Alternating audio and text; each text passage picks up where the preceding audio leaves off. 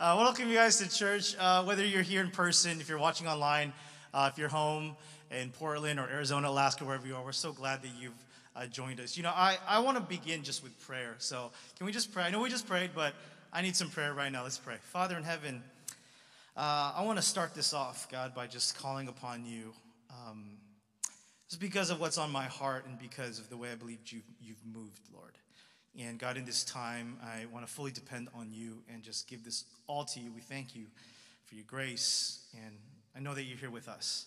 And I thank you for your presence, Lord. I pray that you use me today to deliver your words, Father. In your name we pray. Amen. So I was thinking that I really should have preached last week's sermon this week. I really felt like that. Last week's sermon was called, basically, It's Okay If You're Not Okay. And the reason I feel that I should have prayed that or spoken that to today is because, like, today is kind of a day where, like, I'm not okay. And I don't know about you guys, maybe you're not okay, but I'm, like, not in a great place today. And we'll talk a little bit about where that's coming from, why I feel that way. And last week we talked about how when you're in that place and you're not okay, what God calls us to do is not, like, just pretend like everything's okay and just have a stiff upper lip and just, you know, push on through.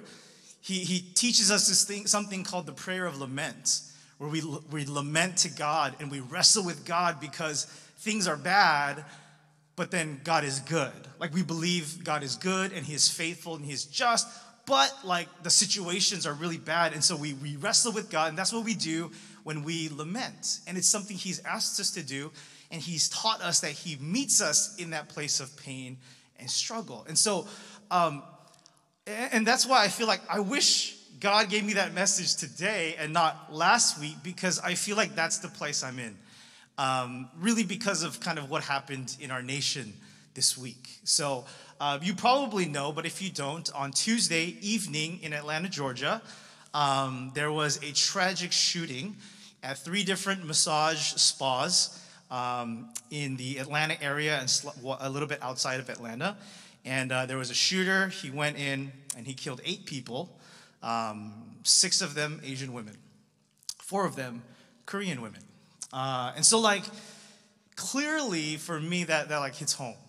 You know, that's kind of like, that was like a whoa, like this is as close to anything that we've experienced and I've experienced in my life in terms of, like, national tragedy, like touching my life. Like, this is really close. Obviously, because I'm a Korean person and I have a Korean mom who's elderly and all that stuff. And so it was just like, man, it was a crazy week. And I don't know. I think people all kind of dealt with it differently. We all had different responses and different thoughts. Like, some people were like, oh, man, that is, like, so tragic. And it's just so sad. You know, I'm just so sad. Some people are, like, outraged and so mad about the situation. Some people are just like, it sucks, but everything sucks. You know, like life is just hard right now. Like, I'm not surprised. And so for me, like, I was just like, this whole week was just trying to, like, process this, man. Like, I didn't know how to do it, you know? Like, I don't know how to talk about this kind of stuff, apparently. I thought I did, but I don't. And so I was like, just thought and prayed and lamented this week. Like, it was so rough. It was such a strange week and a strange experience for me, and, like, you know, talking to some people. And, you know, I don't know if you guys did this, but, like, one of the things I did is I called home. I called my mom and I was like, Mom, are you okay? Like, how do you feel? Are you feeling okay? Are you feeling, like, nervous and scared? And she's like, you know, a little bit, but no. Like, you know, I live in K-Town. There's, like, tons of Korean people. Like, it's probably okay. And then she said, but, you know, like, some random person could come and attack me. Like, that's possible. I was like, dang, man. Like, that's real. That's real. She's like, oh, you know, places I go, I drive everywhere, and then I go into, like, indoor parking lots and stuff like that and markets, so it should be okay, but you never know. And I was like, Mom, do you still take walks around your neighborhood? And she's like, no, I don't take walks around my neighborhood anymore. I was like, okay, good. All right, like, don't do that. Like, it's weird that I have to even say those kinds of things to my parents. Maybe you guys had very similar conversations with your parents. I also called our senior pastor, Pastor Park, on our Korean ministry. And I was like, Pastor Park, how is our Korean ministry? You know, our Korean ministry, a lot of them are elderly. I was like, hey, are they doing okay? Are they, like, nervous? Do they have anxiety? Like, do they need help? You know, if they need to go somewhere, please let us know. We can, like, escort them if it just makes them feel better. He's like, no, they're fine. I think they're okay, but thank you for that. So, like, I was like just trying to figure out what to do. And it was hard. Like I didn't know what to do, and I didn't know how to respond to the situation. And I don't know, maybe you were kind of confused like me.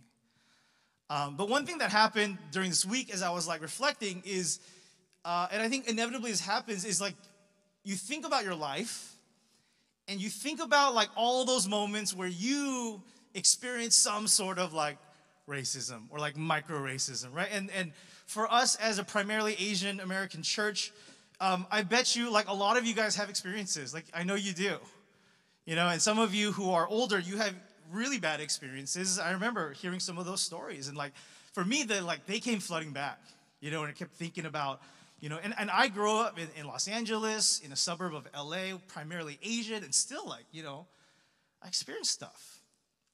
And like, some of the stories are like people coming up to me and saying, hey, we were on an orchestra trip one time to San Francisco. We're like touring the city, and this person comes up to us and says, hey, go back to where you came from. Go back home. Go back to China, right? Like they say stuff like that. And, you kind of think about those experiences. Those cars who drove by and someone yelled a racial slur at you. And it's bad for me because like literally my last name, Chong, is like part of the racial slur, right? Like Ching Chong. It's like part of it, so it's hard. But there was one memory that I had not thought about in a really long time that like just came up. And it was this time when my mom came home and she bought me a brand new lunchbox. And it was from a place called Kim Sejeonggi. You guys from LA, you guys know what I'm talking about? Kim Sejeonggi? Yeah? No? Okay. All right. It's like it's a Korean home goods store, right? Where they sell home goods and stuff like that. And she bought this like awesome lunchbox. And it was like the dopest, the coolest lunchbox ever. It was not like a regular lunchbox with like, a red box that you open up and there's like just one compartment. It was like a tall one. You guys remember what I'm talking about? They came out, they're like tall and they're like multi-layered. And then in the lunchbox, it's kind of a cylinder. There's like a bunch of different mini Tupperware.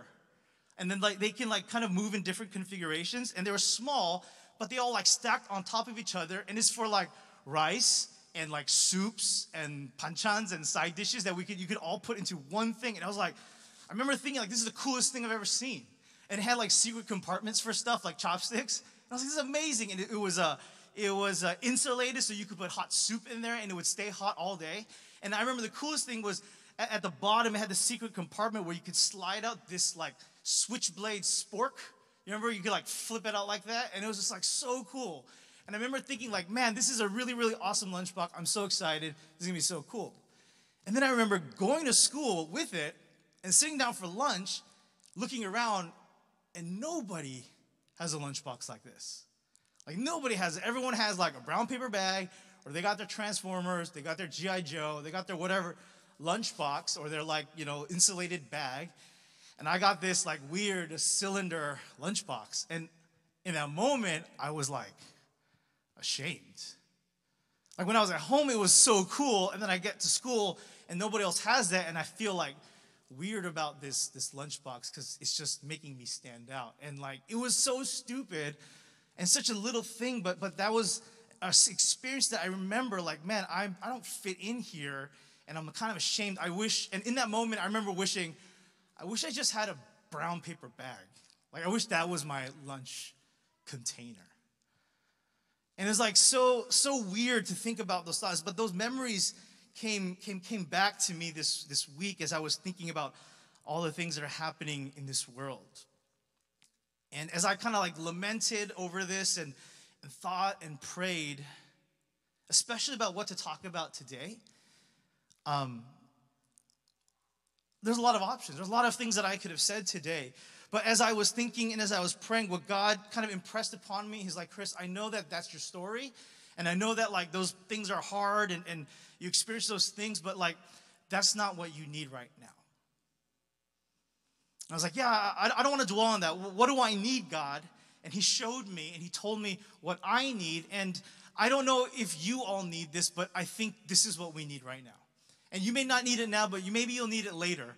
And so you can watch this message later and you can listen later. But what I realized as I was struggling through it, God said, what you need right now is not to remember all those painful memories. What you need right now is you need hope. And I was like, yeah, you're right, God. That's what I need. So today, I want to talk about why we can have hope. That even if stuff is bad, why we can have hope. And this is not to erase the lamenting, because, I kind of went through that, and I think that's a part of the process. It's not to erase the lamenting. It is not to erase the action and the things that we got to do, but we all need hope, guys. And we as the church, we as followers of Jesus, we have a very special message of hope that we can share with people. And this is what God impressed on my heart on what we should talk about today and why we should have hope. And so I want to break it down, and it's not going to be complicated. I'm going to break it down why I believe we can have hope in Jesus today, right now, in this moment, in this season. And it really comes down to like two simple reasons. And the first is that, number one, we can have hope in Jesus because Jesus mourns with us. He mourns with us. You probably all know the shortest verse in the Bible. What is it? Jesus wept. John 11:35, right? Last night, my niece Claire was like, hey, there's one memory verse I'll never forget. And I was like, what? She was like, Jesus wept, right? She was all like proud. I was like, yeah, that's right. Jesus wept, right? And that story of Jesus weeping is this very touching, tender moment where we see that Jesus is not unaffected, that God is not unaffected by our lives, that he is hurt and he feels and he mourns and laments with us when we are in pain.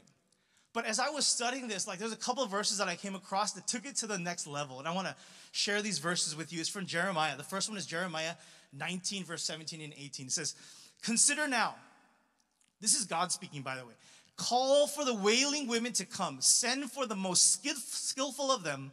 Let them come quickly and wail over us till our eyes overflow with tears and water streams from our eyelids. This is not Jeremiah, the weeping prophet. This is God. It says, and right before, I didn't put it in there, but it says, and the Lord said. And so listen to what he says. When he says it, he says, wail over who? Us.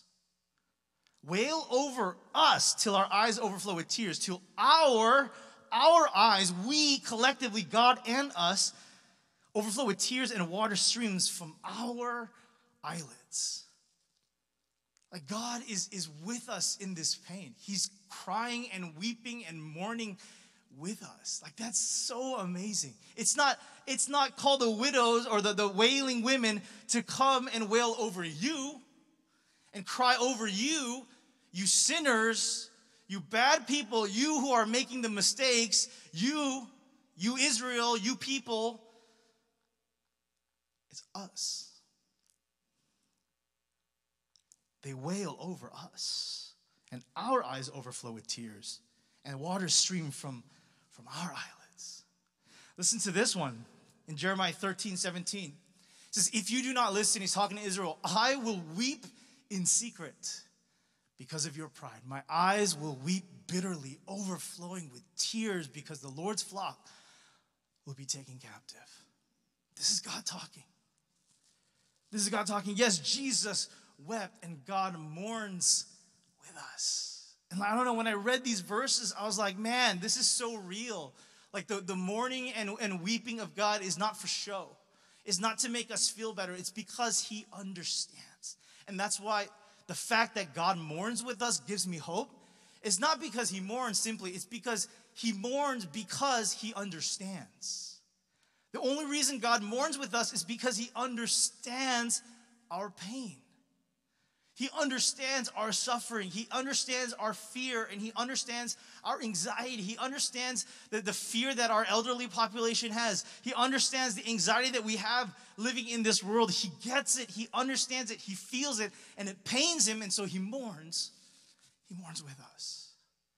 And that's why I have hope in Jesus, because he understands. Like the thing that you're going through, he gets it.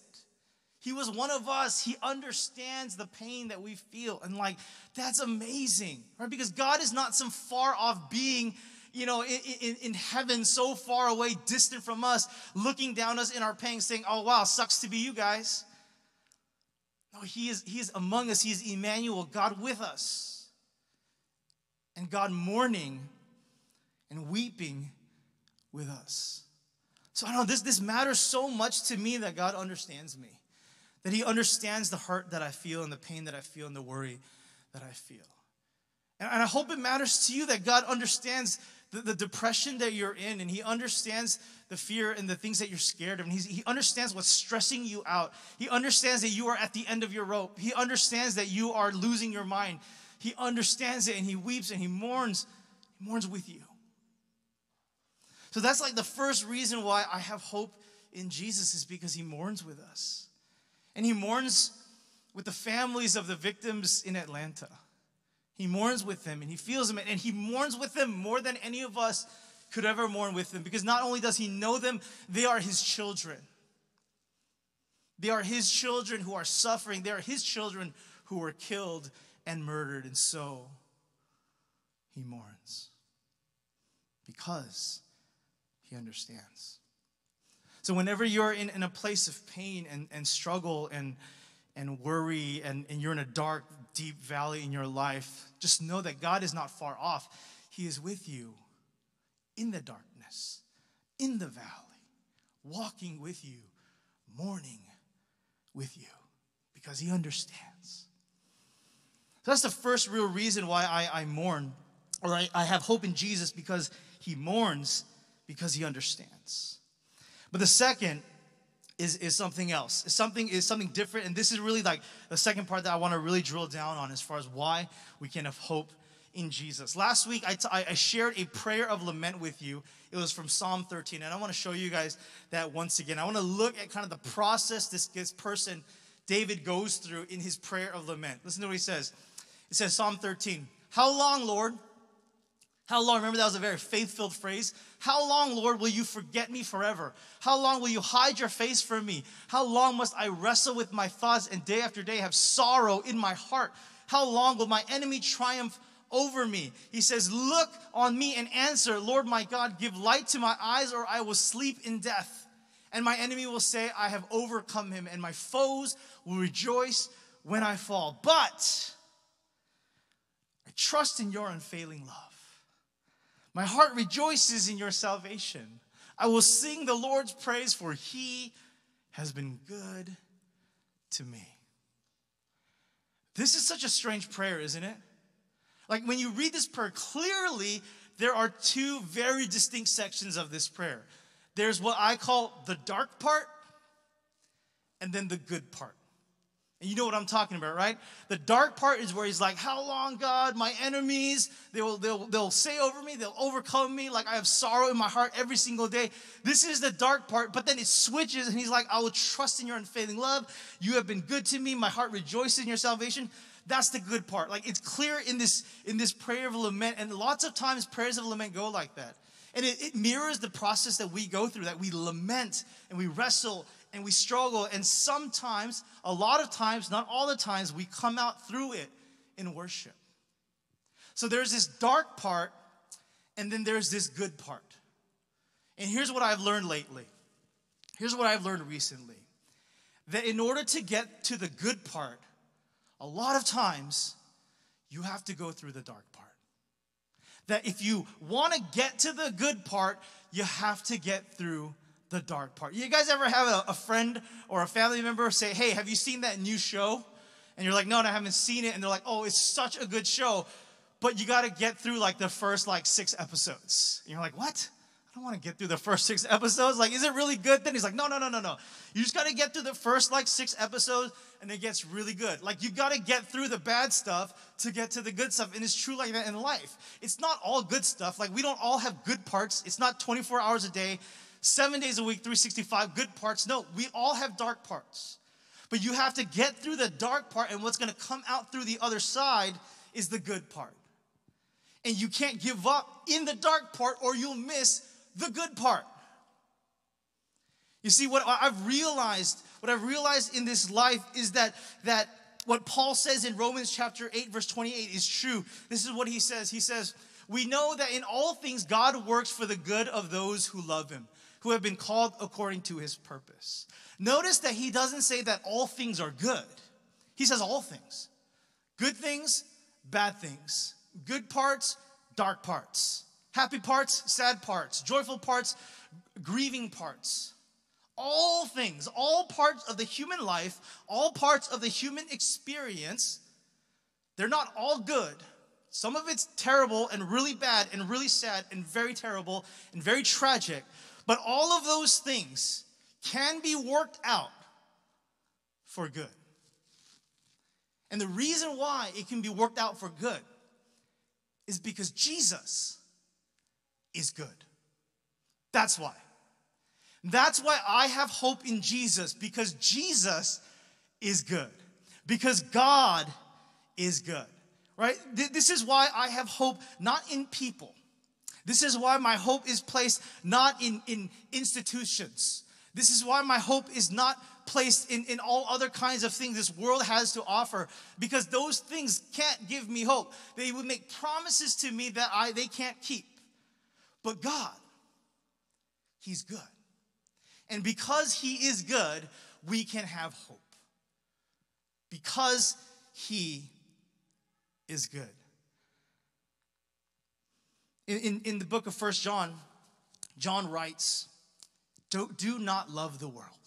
Do not love the world. And no, I don't have that on screen. He says, do not love the world. And, we read that and we're like, yeah, don't love the world. The world is bad, right? And we shouldn't fall in love with the world. And that means all these kinds of things that we've taught and learned about in church. But, look, if you read more, he talks about why you shouldn't love the world. And it's not because it's so evil. And yes, there are evil parts of the world. There are bad things in the world, yes. But hey, let's be honest, there are some good things in the world too, right? There's some good food in the world. There are some good people in the world. There's good music that may not be Christian music. That's good music. And there's good things out there. And there's good art in the world. He says, do not love the world because of this. In chapter 2, verse 17, he says, do not love the world because the world and its desires pass away. But whoever does the will of God lives forever. The reason he says, do not love the world is because it is temporary. He says, do not love the world because whatever it offers, it will disappear at one point. In other words, what he's saying is the world will disappoint you, so don't put your hope in the world. Instead, put it in me. Don't put your hope in the things of this world because it's not going to fix it. The world is broken, so every solution the world comes up with is also broken. But we have hope in Jesus because Jesus is good. That's why I hope. That's why I hope in Jesus. That's why I believe that even though the situation is not great right now, I can have hope in Jesus. Because even if the situation is bad, I can have hope because He's good. Even if it's not even about believing that God is going to come in and immediately fix the situation around me, right? Like this particular situation, it's not even that God is going to come in and do something miraculous and change everything around me. It's going to be so much better. It's not even about that. I can have hope, even if the situation does not change, because my God is a good God. And He is a God who understands. And He is a God who has made a promise. This is so important for us in these difficult times to cling to hope. But cling to the greatest hope. Don't cling to some budget hope. Cling to the true hope that is really hope. There's a guy named Viktor Frankl. Some of you may know him. He's a pretty famous writer, and he wrote a book called Man's Search for Meaning. And Viktor Frankl, he lived through World War II. And he's a Jewish man who went through 4 different concentration camps. And he was at Auschwitz. And in his observations and his things that he looked, he ended up writing a book. And the theories and what he observed there became the basis for his psychology later. And what he said, what I observed is that the people who survived the longest were not the strongest ones. They weren't the physically fit ones. He says the ones who survived the longest were the ones who had hope. It didn't matter if they were scrawny or if they were built or whatever. What mattered, what the difference was hope. And that's why I was like, man, what I need today, lament, mourning, action, all that stuff is important. But at least for me, and maybe I'm preaching this for me, and this is God's word for me, what I've needed is hope. And I think maybe what some of you guys need is hope. You see, my hope has a name. My hope has a name. My hope's name is not, and I love these guys so much, right? I love Ed, Jeremy, and Ken are wonderful elders of our church, but my hope's name is not Ed, Jeremy, or Ken. My hope's name is not Tracy, my wife. My hope's name is not Miles or Hazel, my children. My hope's name is not actually even Rock Fellowship. My hope's name is not the United States of America. My hope has a name, and his name is Jesus. He's my hope. And he's why I can keep going. And he's why I will press on. And he's why I can lament and mourn and be in the dark part, but I can get to the good part because he is good and he is who I believe in. And he is who I've staked my entire life and future on. And I have no doubt in my mind that he will get us through. It may be in this life or it may not be. This rest of this life and the rest of this world may be terrible and really hard, but we have the greatest hope that he's coming back and he will make all things new. This is why I have hope today. And I hope that you can understand why we can have hope in Jesus. It's not some murky, it's not some abstract, it's not some fantastic delusion to make us feel better. It is real because Jesus was real. He was a person and he lived. Our hope has a name, Jesus. Our hope has a face. Our hope has a shape, and that shape is the shape of a cross. 2,000 years ago, we look to that cross, we look to that hill, and there we see our hope. A God who loves us, a heavenly Father who loves us so much that he would send his son to die for us, to establish us and give us eternal hope and future. So let's not love the world. Let's not put our hope in the world. There is only one person who is worthy of your hope, and he's Jesus Christ. I want to close with one last quote from Viktor Frankl. He said this. He says, "We who lived in concentration camps can remember the men who walked through the huts, comforting others, giving away their last piece of bread. They may have been few in number, but they offer sufficient proof that everything can be taken from a man or a woman. Everything. But one thing, the last of human freedoms, to choose one's own attitude in any given set of circumstances. To choose one's own way." So let's choose the way of Jesus. Let's choose to have hope in him and in no one else. Let's pray. Father in heaven, God, it's been a tough week for a lot of people. But I hope that today, in this moment, Father, that we would be filled and strengthened and inspired by the hope that we can have in you. Lord, I want us to all choose hope rather than despair. I want us to all choose hope rather than fear and worry and stress. But Father, let us choose the hope that is rooted in who you are and in your character and rooted in the cross, Lord. Father, I don't know who this message is for, but Father, I thank you for it.